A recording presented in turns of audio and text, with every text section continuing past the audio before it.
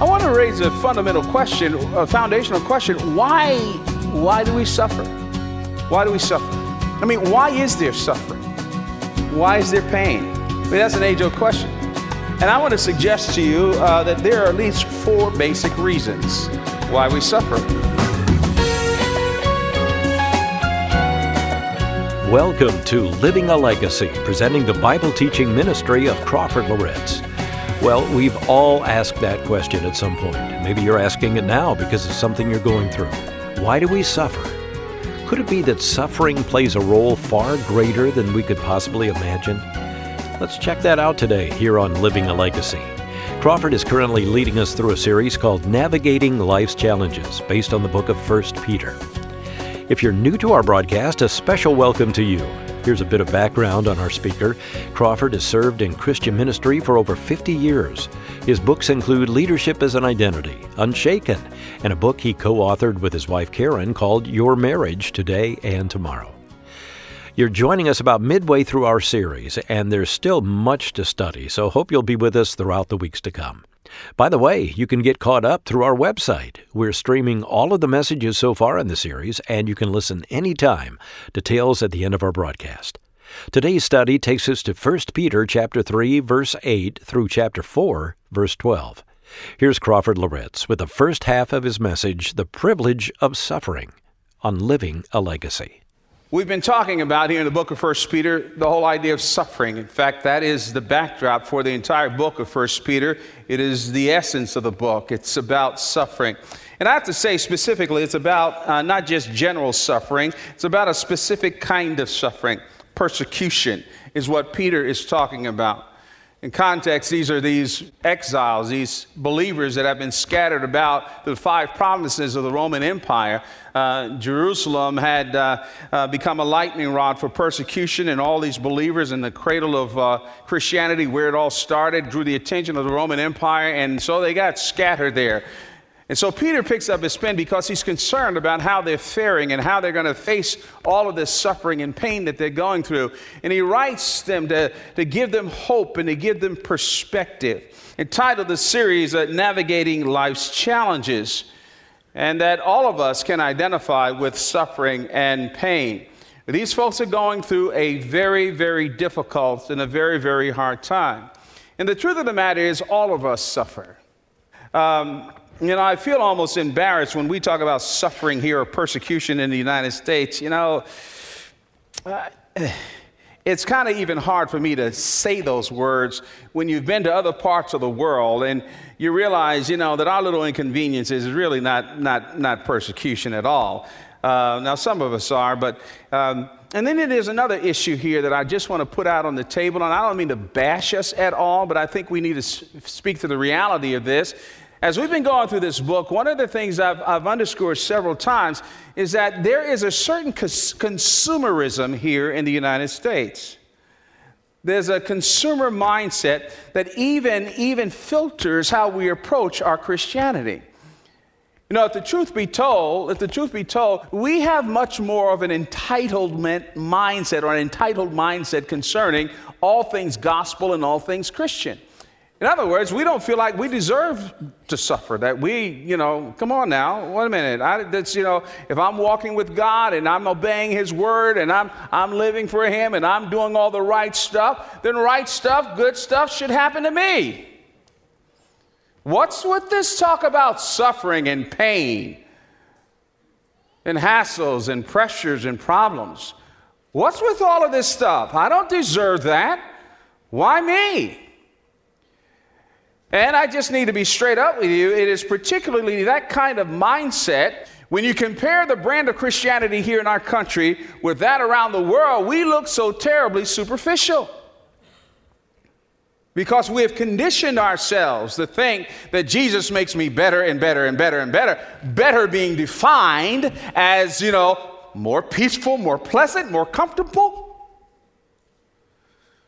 But that's not so, and the Bible collides with that thinking.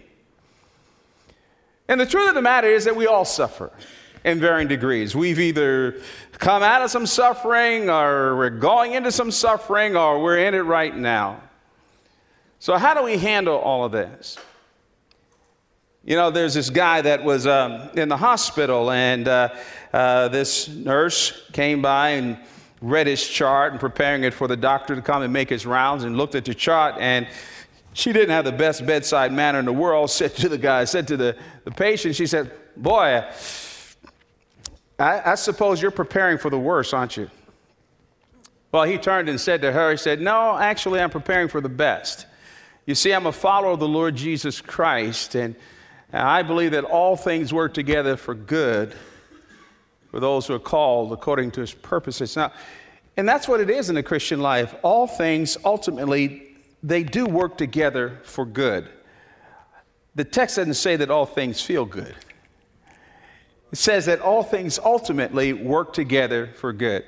And before we get any further in the text here, actually there's going to be two passages I'm going to turn your attention to here in 1 Peter. Before we get further down the road, I want to raise a fundamental question, a foundational question. Why do we suffer? Why do we suffer? I mean, why is there suffering? Why is there pain? I mean, that's an age-old question. And I want to suggest to you that there are at least four basic reasons why we suffer. One is the fundamental foundational reason why we suffer, and that is, number one, we live in a fallen world. I think we underestimate the breadth and impact and contamination of sin.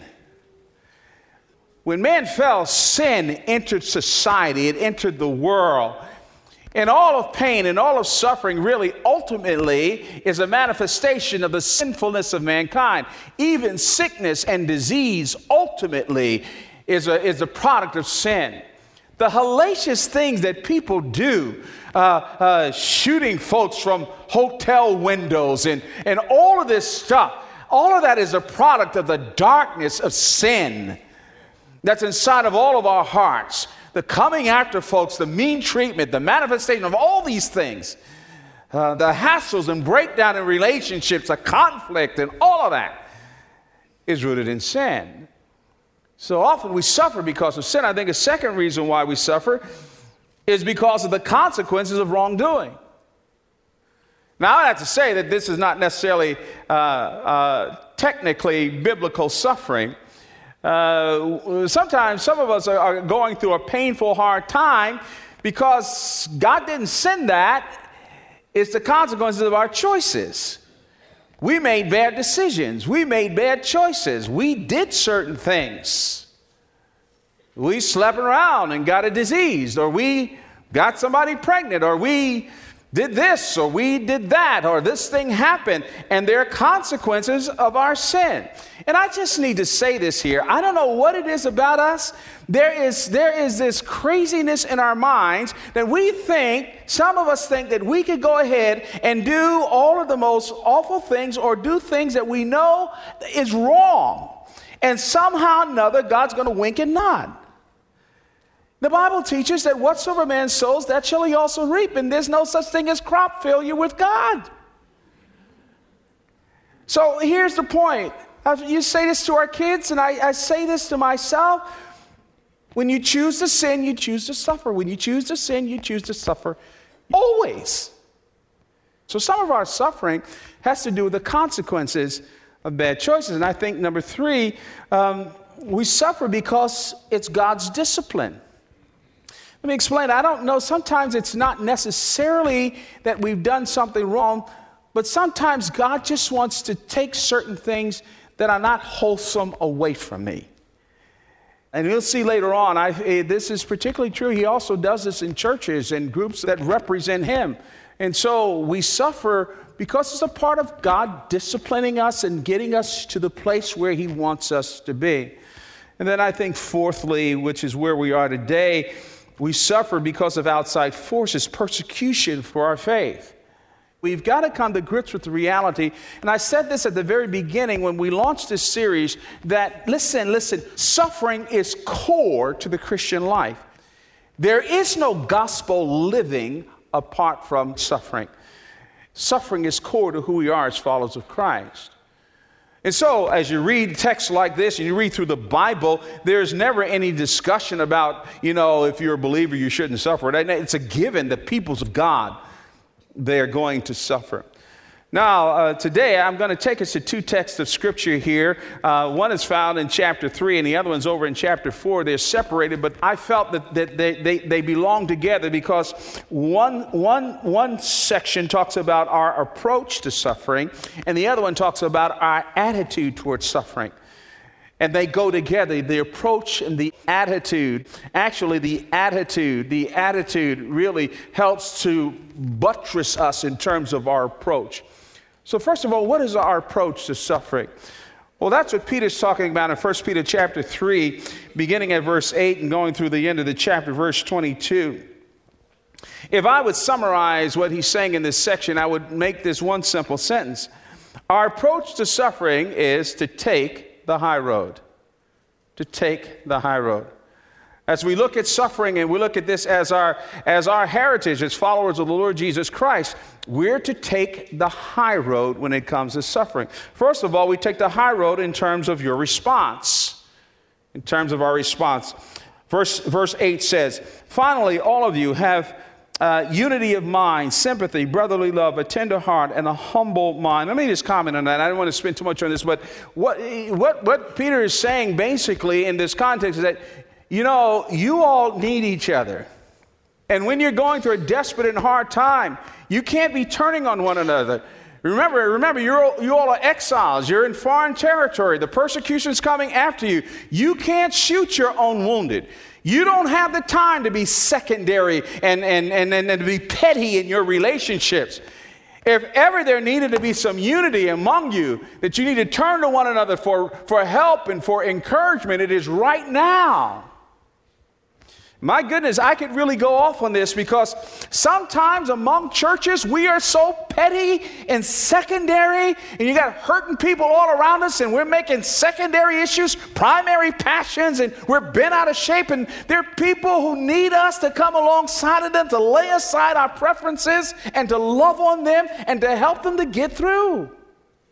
And that's what Peter's saying here. Hey man, you don't have time for this. Then he says here in verse 9, he says, do not repay evil for evil or reviling for reviling, but on the contrary, bless. For to this you were called, that you may obtain a blessing. He says, your demeanor, your response to what's going wrong is to bless, to give a blessing. Peter is giving encouragement to know how to respond in the midst of all of this pain. The word bless here comes from a word that actually the transliteration is eulogy. Eulogeo, to eulogize. And the word literally means to speak well of someone. Now check this out. He says, these people are reviling you. They're coming after you. They're making false accusations concerning you. They're going to do some very bad things to you. But what I want you to do is I want you to bless them. I want you to bless them. I don't want you to respond in kind. I want your attitude to be one of blessing them. I don't want you to empower their nonsense by going back and forth with them. Now, certainly throughout the scriptures, there are other passages in which there is redress and there's a way of going about things and what have you. But what Peter is talking about is the purity of heart and motivation. You see, basically, we can choose to live on one of three levels when folks come after us, okay? One is we can return evil for good. Now, I don't know about you, but I've met some evil, ornery people in the world. My mama called them contrary folks. I mean, no matter what, they're evil. I don't know if you've ever met any of those, but I've met a few in my life that no matter what, every day is a bad day for these people. And they just can't say anything good about anybody. They're negative, they're complainers, they're hurt people, they're bitter in their hearts and this kind of thing. And no, you say something good to them, they're going to say something bad to you. Or you can live on the other level. I think this is where most of us, quite frankly, are tempted to live. We return good for good and evil for evil.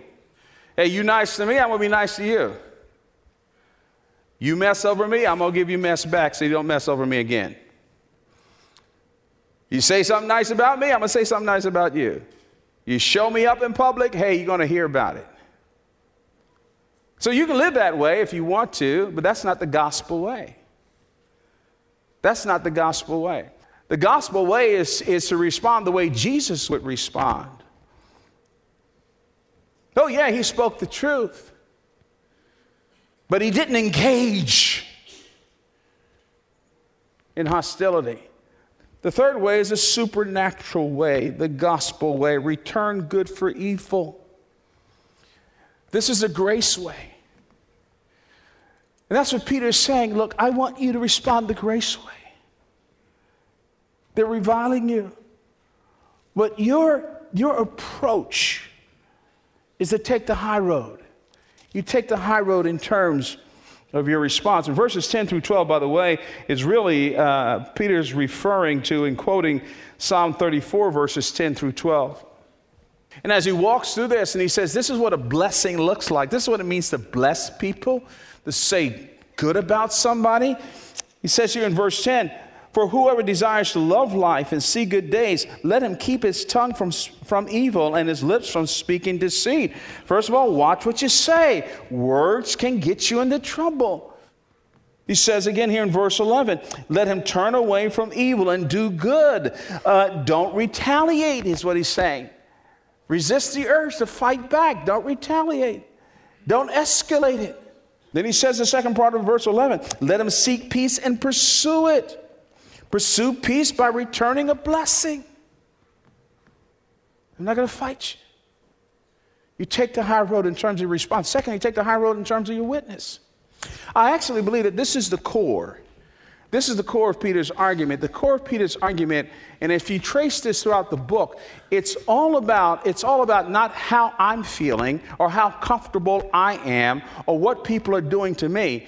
The core of what Peter's concerned with is that Jesus Christ and the testimony of the gospel and the power of Christ is demonstrated through every issue, every area of my life, every circumstance, yes, every bit of suffering.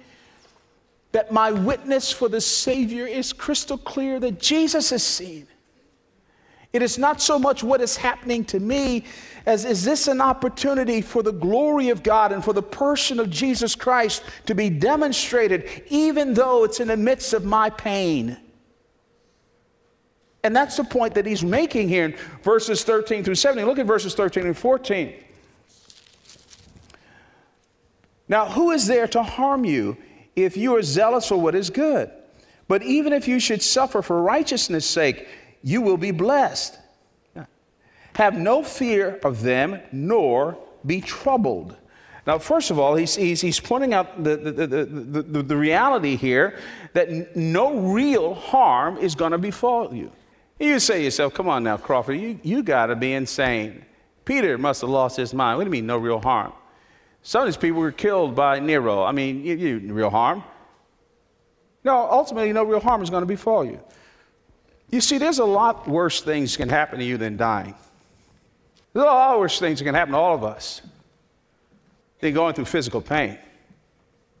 So when he says no harm is going to happen to you, he's talking about ultimately, what are they going to do to you? He's echoing, I really believe, what the Apostle Paul said in Philippians chapter 1, verse 21, when he's going through the same thing. He's in jail. Paul wasn't naive. He wasn't living in a state of denial. They're going to chop his head off, which they did. And yet he says in Philippians 1:21, for to me to live is Christ and to die is gain. Ultimately, they can't harm me. I'm going to live for him if I'm in pain down here. And if they take my life, I'll be in his presence. He gave further exposition of that, didn't he? In the last paragraph of Romans chapter 8, he says, who and what's going to separate us from the love of God? What are you going to do to separate me from that? What are you going to do to me to take my eternal reward from me? You can't harm me. You can hurt me, yeah. You can torture me, yeah. But you can't harm me. And so his argument is since that is the case, he says in verse 15, but in your hearts honor Christ the Lord as holy, always prepared to make a defense to anyone who asks you for a reason for the hope that is in you. yet do it with gentleness and respect. Sometimes we lift verses a little bit out of context, and so we quote this verse, and I've quoted it myself as a verse for witnessing and for apologetics and the defense of the gospel, and it is that. But the verse takes on a richer meaning when you drop it in its broader context here. What he is talking about here is that let the pain, let the suffering, let the persecution drive you to clarity in terms of your witness. That you speak what is ultimately most important. That in your pain and in your suffering, they see the beauty of the lordship of Christ. They see who's most important to you. They see his sustaining power. They see his grace in your life. And then when they ask you, how in the world can you do that? You give them the reason for the hope that is in you. And you don't do it in a confrontational way, but you do it with gentleness, sweetness. Sometimes our greatest opportunities to declare the hope of the gospel is when we're going through painful, awful situations. The suffering that takes place in our hearts and life. Always be ready. So we take the high road in your witness. Certainly, we take the high road in your focus. Peter always comes back in this letter to Jesus. He always comes back to Jesus. He always comes back to Jesus as the ultimate motivator, as the ultimate motivation, as the ultimate example. And it's amazing. For the sake of time, I'm not going to read the whole paragraph, but I do want to just focus on verse 18. It says, "For Christ also suffered." Remember? Christ also suffered once for sins, the righteous for the unrighteous, that he might bring us to God. He did this. What Peter is doing, he's reaching back. He says, the only way you can do this is by looking at Jesus. How Jesus submitted. How he pressed into the Father and got what he needed. You know, Jesus' sinless life provoked hostility from sinful, evil people. And that's what happens to all of us. You know, here's the deal. You know, when you live a righteous life, you become a mirror to those out there who should be following Jesus. And one of two things typically happens.